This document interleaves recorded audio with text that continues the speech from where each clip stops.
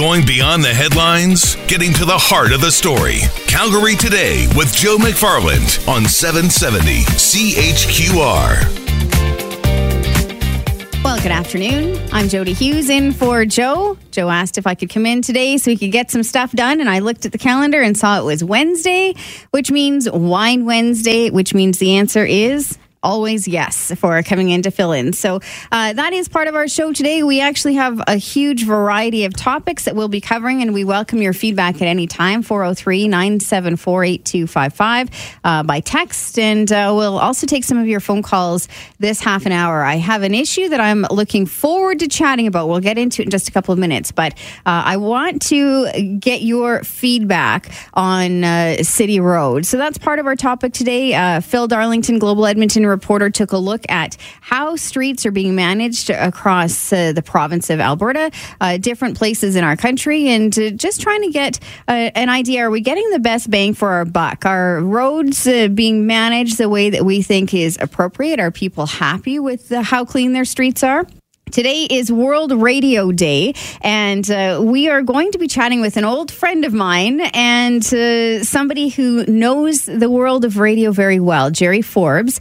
Him and I worked together on CJ92 years and years ago. His father, Jerry Forbes Sr., was an absolute legend up in Edmonton at 630 CHED.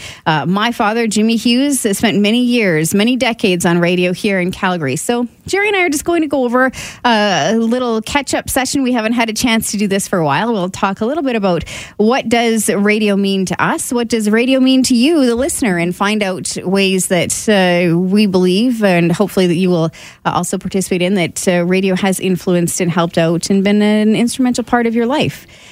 We have Valentine's Day tomorrow. Lots of folks getting geared up for that. And so the new survey has been done talking about cannabis and Valentine's Day. Well, cannabis and love, really, and how pot might help out your love life. And so we'll check in with Carlen Costa. She is a registered psychotherapist, sexologist, and cannabis educator. It's a lengthy title. We'll talk about what the results of that survey say about the number of people across the country who are implementing cannabis as a part of their love routine. And we'll get into a new exhibit over at MRU. I thought this tied in nicely with World Radio Day and the theme for World Radio Day this year. We'll talk with Curtis, the curator of a new exhibit called Identity, which just goes into taking a look at who we are in the world and how the world fits in around us. I wanted to welcome to the program Phil Darlington from Global Edmonton. Phil, thank you so much for making time for us this afternoon. Absolutely. Happy to help. Tell us a little bit about what the stories that you've been working on. I think that I've lived in Edmonton, I've lived in Prince George, I've lived in Calgary, and it doesn't matter where I live. People seem to complain about the way that their roads are managed. But that is kind of the focus of your story is, are you getting the best bang for your buck when it comes to snow clearing? Yes, that is the focus of the story. And like you, I've lived in a number of Canadian cities. I'm originally from Toronto. I know I can hear the booze already. But you made a good choice. You're here now. Well, yes. I've lived in Mississauga, I've lived in Thunder Bay, I've lived in Regina, now Edmonton, and I've traveled across much of the rest of Canada. So, like you, a common theme is everybody likes to complain about the roads and say they have the worst. And I thought, okay, so who actually does have the worst? So I spent some time. I contacted all of the cities. I sifted through a huge amount of data through Environment Canada to pull up old snowfall records and populations from StatsCan and compiled it all to just see where everybody stacks up as far as snow clearing is concerned on our city streets. And that's I do this all the time with weather. I know it can be a massive undertaking to take a look at just that data, and then to see some cities you're dealing with, like Calgary, the warm-ups with the Chinooks, which we often in our city take for granted and use it seems to me, as a part of our snow clearing. But not every city has that luxury.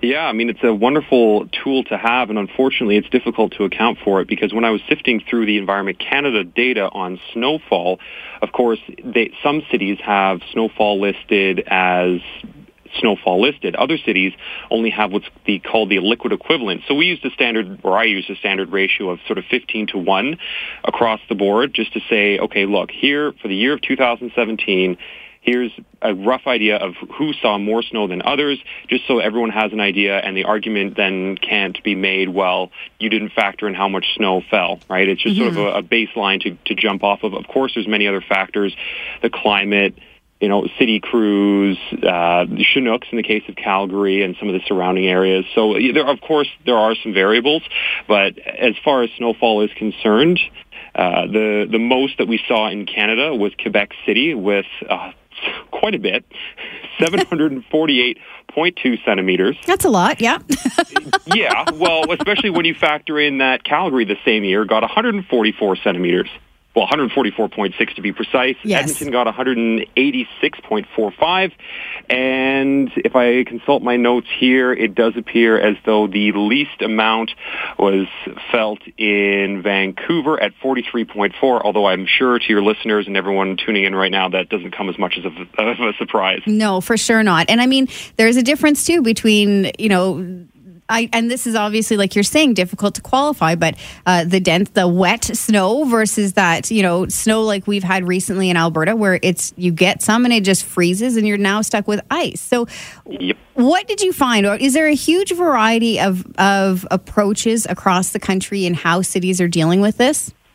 So the similarity that I found when I spoke to the snow clearing and snow removal department for each city in Canada was they all prioritize their roads. And it seems as though highways, main arterial roads, these kinds of corridors are the first priority. And it makes sense, right? You've got the collector roads, the side streets. Of course, they have volume, but it's not anywhere near what you would see on the larger roads. So they prioritize the larger arteries.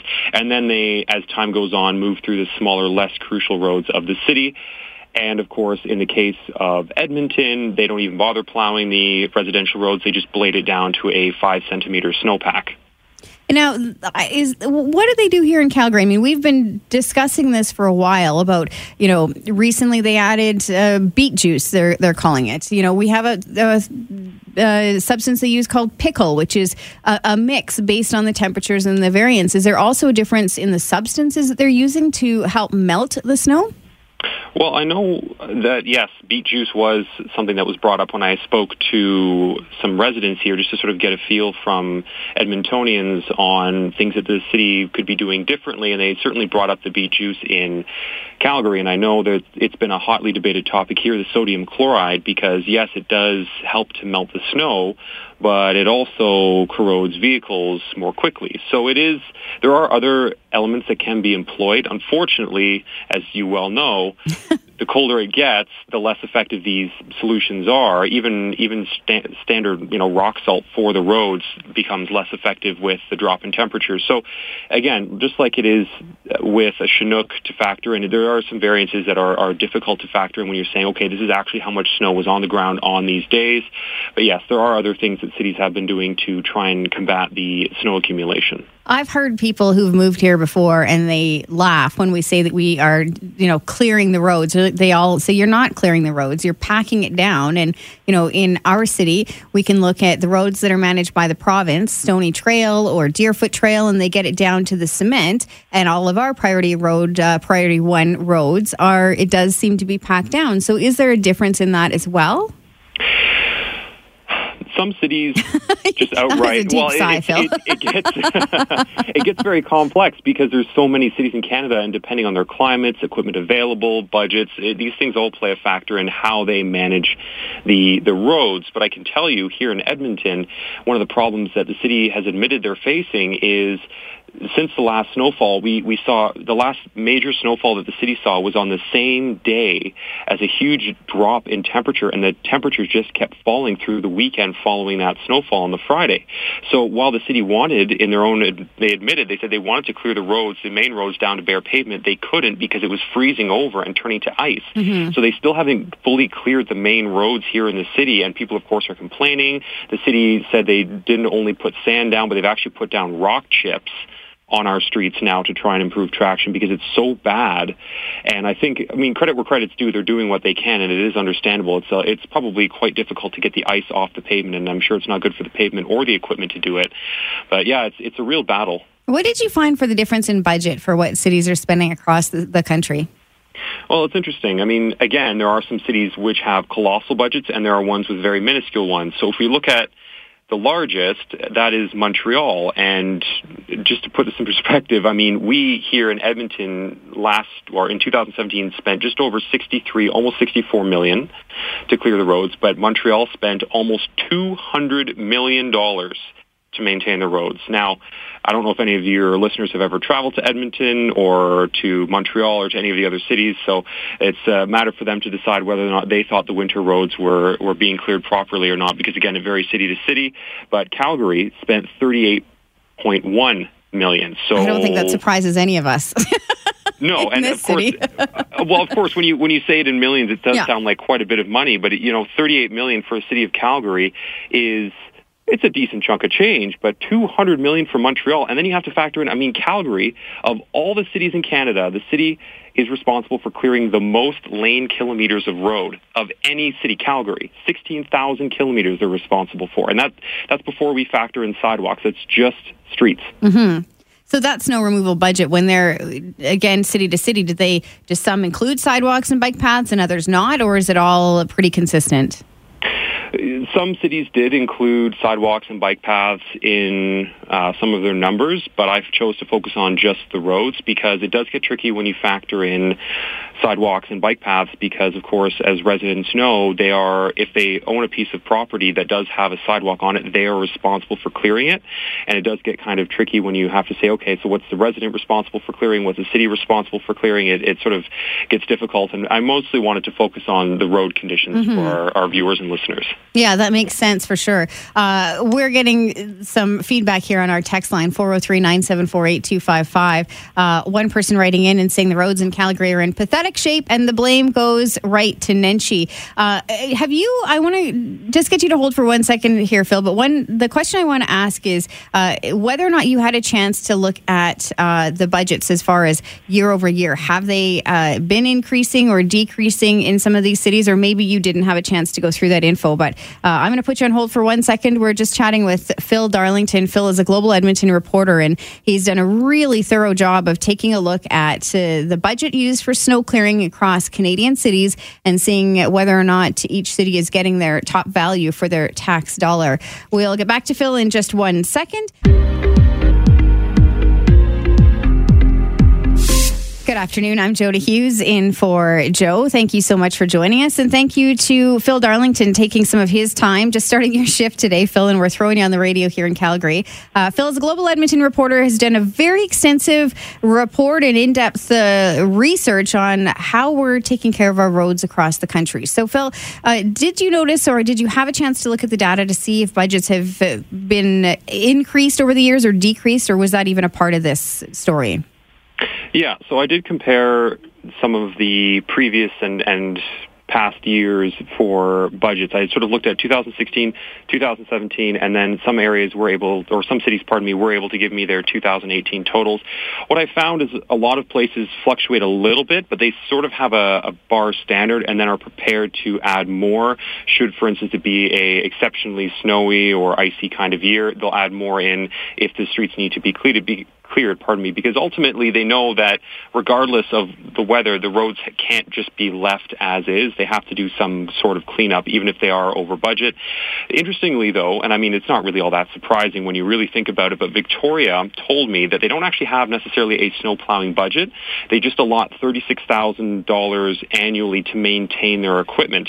Of course, if your listeners know, they've been seeing quite a bit of snow lately, and it's been a struggle. But, I mean, for a place like Montreal, they said typically they spend $160 million annually, and then for 2017 they had to go over, and they pushed it to almost $200 million. So they just said, and even $200 million for 2017. So it does seem like there's sort of a general bar standard that may fluctuate a little bit, but they are prepared to spend over that if necessary to keep the roads in at least some kind of usable form. Well, and I mean, we ran into situations. We had it last year where you guys sent down a bunch of your trucks to help us out because Calgary got hit with an unprecedented amount of snow in spring. And I mean, that can happen and it can work for cities like ours where we can share our resources. But for some places, that really isn't an option. So I have to think that satisfaction in some cities might be even more negative than in places like Alberta, here in Calgary or Edmonton. Yeah. I mean, I don't know if you were ever in Toronto or know the story, but there's been a couple winters in history where they've called out the military to help clear the road because they said it's just so bad, we need all hands on deck to do the job.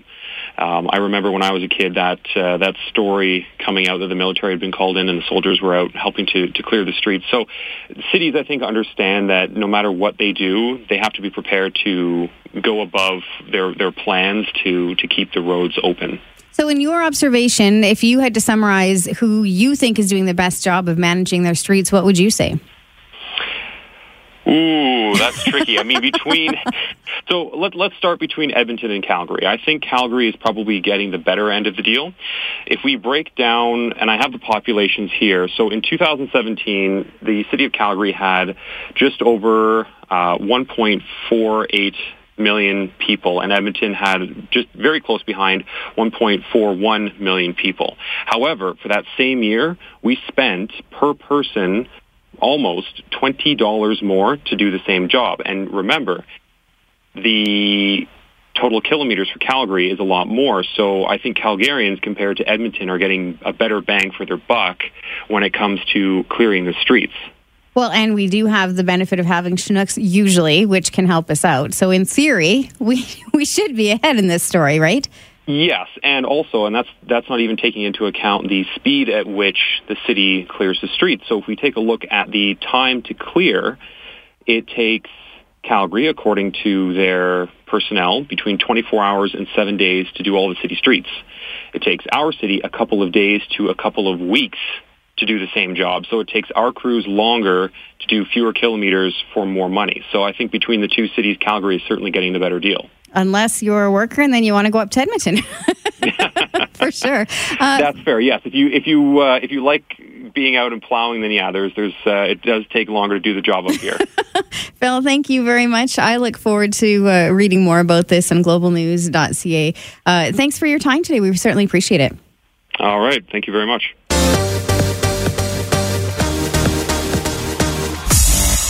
Well, good afternoon. I'm Jodi Hughes in for Joe on World Radio Day 2019. I'd like to welcome to the program my friend, a mentor of mine, and a legend in Calgary radio, Jerry Forbes. Jerry, thank you so much for joining us today. I was going to say, anytime you follow the cork dork, you're okay. I don't know. This is a pretty spectacular wine. I have to say, I think you'd enjoy this one. I was saying, Jodi, you have more jobs than Michael Strahan and Ryan Seacrest together, so I'm happy to come on. I needed a break. That's what it is. So, Jerry, your dad, for folks in Calgary may not know, your dad was an absolute legend in radio in Edmonton. So you grew up in this industry. I also grew up in this industry.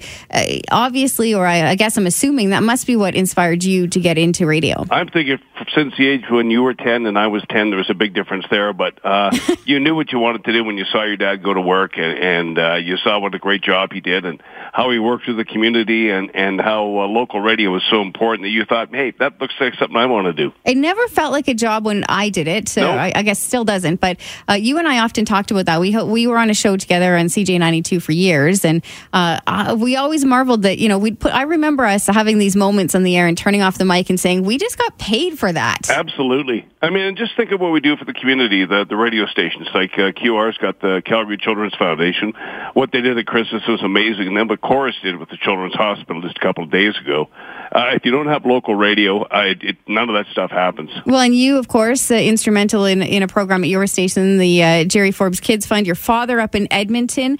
I think that's the stuff that when you're a part of it, it makes you feel so proud of it. But it's also just neat to be have that opportunity, I think, to meet so many people throughout a career. It really is a privilege, what we've done. I mean, and like you said, to think you get paid for it and you do it for so many years. You meet so many interesting people. You go so many places. You're able to come back and help the community. They just set up the Jerry Forbes Center in Edmonton, which houses some 30 charities under one roof so they can all help each other. And that's what radio is all about. I still get asked all the time, and you and I, we haven't been on a show together for 9 years now, and I still get asked all the time, what is Jerry Forbes really like? Don't tell them. I still signed that agreement and I stuck with it. Stick by it, Jodi. I remember when I first met you when I was in just finishing high school, and I have to say, not much gets me jazzed as far as this industry, only because in the sense of who I meet, because I think everybody is a person. When you grow up in it, you would know this. When you grow up in this industry, you know that everybody is just, it's a job. They're just real people. But I still remember the moment that I met you and walking away and saying to my friends, I just met Jerry Forbes. It was so exciting to me. You know what's amazing is the people we do meet, though, and usually the biggest stars are the nicest people. Isn't it true? Yeah, it is. You must also get asked, who is it that you most remember interviewing, or who's the one that sticks in your head? Just hanging out with Jodi Hughes. No, we had so many great people. The guy I was really surprised by was Tom Green. He was an incredibly nice guy. I thought it'd be just a horrendous interview, and I thought he'd just be like a wild man. And he was such a down-to-earth, nice guy. That reminds me of another person. I don't know if we want to go down this pathway that we interviewed, and we were both shocked at, you thought, gee, he's not doing well. Do you remember when we interviewed? Oh, I've had several. Mike Bullard, does that name come to yeah. Maybe I won't say the negatives on this one. Yeah. What about sports figures, movie stars, any of the other ones besides? Anyone who's really stood out to you? You know what? I was a job to me. They just came in and they left. But I mean, mostly, almost, I would say, with the exception of maybe 5 people, I probably interviewed, maybe 200, 250 people. And I found everybody to be super nice. I think it's so neat too. I remember, being a kid, and radio was such an important part of the world. I have these vivid memories of walking into my grandma and grandpa's kitchen. The radio was always on. It was on top of their fridge, and they always had on the country music station that my dad worked on. And I just remember that feeling of, radio is always with you wherever you go. And I mean, you must have also experienced that, historically with your father. I think you inherit the business from your parents if they're in it. And Jimmy was such a great guy. Not that Jimmy's dead. I was just saying. Could you not go there, please? Jimmy on the radio, Jimmy on the TV was always just Jimmy Hughes. Gord Gillies, same thing. Sue Dial. I mean, all the people are really nice people on and off the air, and I just found it so refreshing to be able to work in such a great industry. Isn't it neat, too, that when things go wrong in this city, I mean, I was working in Prince George when 9/11 happened. I remember the stories you guys told about when it happened for you and how you just abandoned rock programming and you went into a news format. I mean, sometimes those are the moments when radio really is that one companion you need to keep with you. And once again, local. When something happens locally and you need a place to find out what's going on, boom, you go to radio. Absolutely. Well, Jerry, happy World Radio Day, my friend. You bet. You get to one of your other 14 jobs. I'll do what I can. Okay, Joe. Thanks, take care, buddy. It is World Radio Day. That's Jerry Forbes. Spent many years in Calgary. Worked here on 770, a number of different radio stations, but he's iconic for working on one of the rock stations here in town. So, Jerry, thank you for your time today. Well, good afternoon. I'm Jodi Hughes in for Joe. Getting some text messages. One person saying, I used to listen to you on Jerry Forbes' show. I thought you would have required therapy after that. Someone else saying, I miss Phil McCracken. I'll have to tell you, on that show, it was a different time in radio. And as Jerry and I were discussing this interview, we realized there was very little that we would actually be able to talk about today. So I'm glad that he made it on and we managed to get through. It is the day before Valentine's Day, and there's a new survey that was done by Escape Cannabis. It shows that a significant number of cannabis users like to add that element into their more intimate relationships. I'd like to welcome to the program Carlen Costa, retired psychotherapist, sexologist, and cannabis educator. And Carlen, this is something that seems to be quite a natural fit for a lot of people. Absolutely, especially Albertans. Albertans are really excited about, especially the current cannabis users. And that's what this survey, that's who we surveyed, were current cannabis users across Canada. But the results, especially here in Alberta, were really interesting because a whopping 75% of cannabis users in the province have consumed cannabis as part of their sexual experience. And this is on all sides of things, before, during, after. Absolutely, absolutely. And because of those people, we would say that about 88 88% of them say that it actually made the sex better, right? That it made it better. It enhanced things for them. It made them feel a little bit more. Maybe relax them a little bit. Absolutely. It allowed them to have a better connection with their partner and themselves. And as a psychotherapist and sexologist, that's how I try and support people, is to look at different tools in ways that people can support themselves to have a deeper, more meaningful, intimate lifestyle. And I think that's the thing, is that, you'll often feel or hear of people feeling more relaxed after having a drink or two.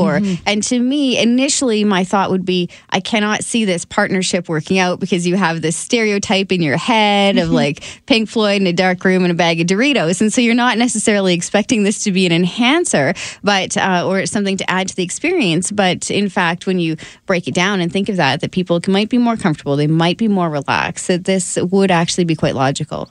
Oh, absolutely. The therapeutic potential of cannabis for a variety of different things that that daily life we go through, but especially when it comes to our intimate lifestyles, is rather large. And that is what preliminary studies, even though many of them are in their infancy, but are showing. How did Albertans compare to the rest of the country with regards to, was it just that here in Alberta we love to make this partnership, or is it something across the country?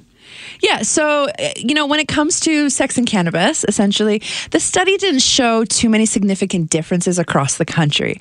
It seems that no matter where you live, the majority of Canadian cannabis consumers who have tried it feel that cannabis enhances their sexual experiences in a variety of different ways.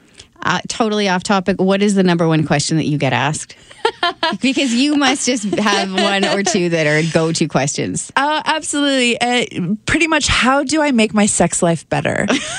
Is the number one question. And then we go from there. Isn't that a subjective answer, though? Yes, it is. But, I think everyone is trying to kind of look for that one quick fix, right? Aren't we in everything in life? Absolutely. Whether it's a pill, whether it's cannabis, whether it's, even a mindset, right? Everyone's like, how do I make this better? And then that's where I say, all right, that's all I need is the open door. Now let's dive in and see where we can go. Amazing. Thank you so much for your time today. We really appreciate it. Thank you.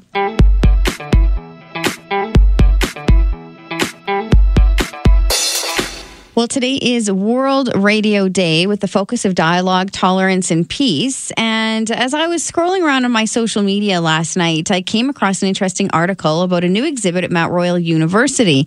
Welcoming to the program now, I have Curtis Desiatnyk. He is the curator of this exhibit called Identity. Curtis, thank you so much for joining us this afternoon. Oh, thank you for having me. I thought this made a great tie to the World Radio Day theme of dialogue, tolerance, and peace. Tell us a little bit about your exhibit, Identity. Yes. So the whole premise of the exhibit originally actually it started out as the theme of gender, sort of exploring that and what it means. But as submissions started to come in through an open call process, we sort of refined it to identity, and rather than just focusing on gender, we were sort of looking at everything that sort of defines us as people and how we use these titles and whatnot to define ourselves. So it sort of looks at not just others and different groups within society, but also sort of the internal dialogue that we have with ourselves and figuring out our place in the world. I think this must have been so fascinating to start to see as people were coming forward with their version of where this project should go, because I think identity might seem like a very narrow niche topic, but actually it would really be something that could umbrella into so much. Oh, absolutely, yeah. And I mean, some of the submissions that we received, a lot were looking sort of internally, self-reflective type work, and then a lot of them we're looking at, other groups within society or people that were close to the artists. So we even had one gentleman who had submitted, and his work isn't up in the show, but his daughter is transgendered, and he had a series of work based on that. So it sort of encompasses a larger scope, looking at identity as a whole. You and I were speaking off the air that Mount Royal University, while many things, is not a specific arts-focused school. And so this exhibit will actually be up in the main building, in the entranceway to the main building for the next year. As the curator of something like this, do you find it is tempting to just go down into that area and get a feel for how people are receiving the work and what they're saying? Oh, absolutely. Yeah, absolutely. I mean, because, my name as curator is actually on the wall. People aren't shy about sharing their feelings on it. So I've already received quite a bit of feedback, and luckily also because of the topic, we've had quite a bit of interest from different faculties that actually want to incorporate it into some of their curriculum. So yeah, absolutely. What kind of feedback have you had? It's been largely positive. I can't say that I've gotten anything negative out of it. So, that may be coming, but it usually is. Trust me. Yeah, I'm sure. So, what kind of pieces can people see if they head down to check this out at Mount Royal University? So we have there's four separate artists. Sonia Lukash, she has a look more from the female lens of things, not and sort of the connection with nature and deconstructing that. Caitlin Moorman, another artist, hers is very self-reflective, probably of the four, the most self-reflective. And she has sort of a large-scale piece that can't be missed.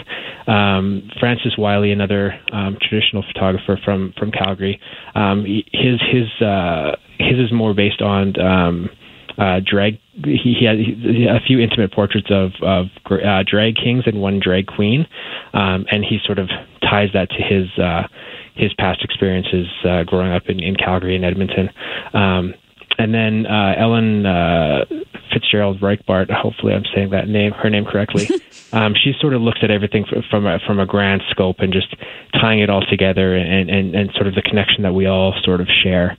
It's kind of a beautiful sort of way to end the show. So so that's kind of what you can expect. I mean, I don't think I've given away too much. There's still quite a bit to be gained from having a look. So well, it is from what I saw in the article. It's certainly something worth going to see, and I think it's always great for us to have these conversations and open the door to learning more about ourselves and others, even through that exploration of art. Curtis, thank you so much for your time today. We really appreciate it. Oh, perfect. Thank you so much for having me. Just want to take a moment to thank you for taking the time to download and listen to the Calgary Today podcast. Don't forget to subscribe through Apple Podcasts, Google Play, TuneIn, or wherever you get your favorite podcasts. We'll chat with you soon.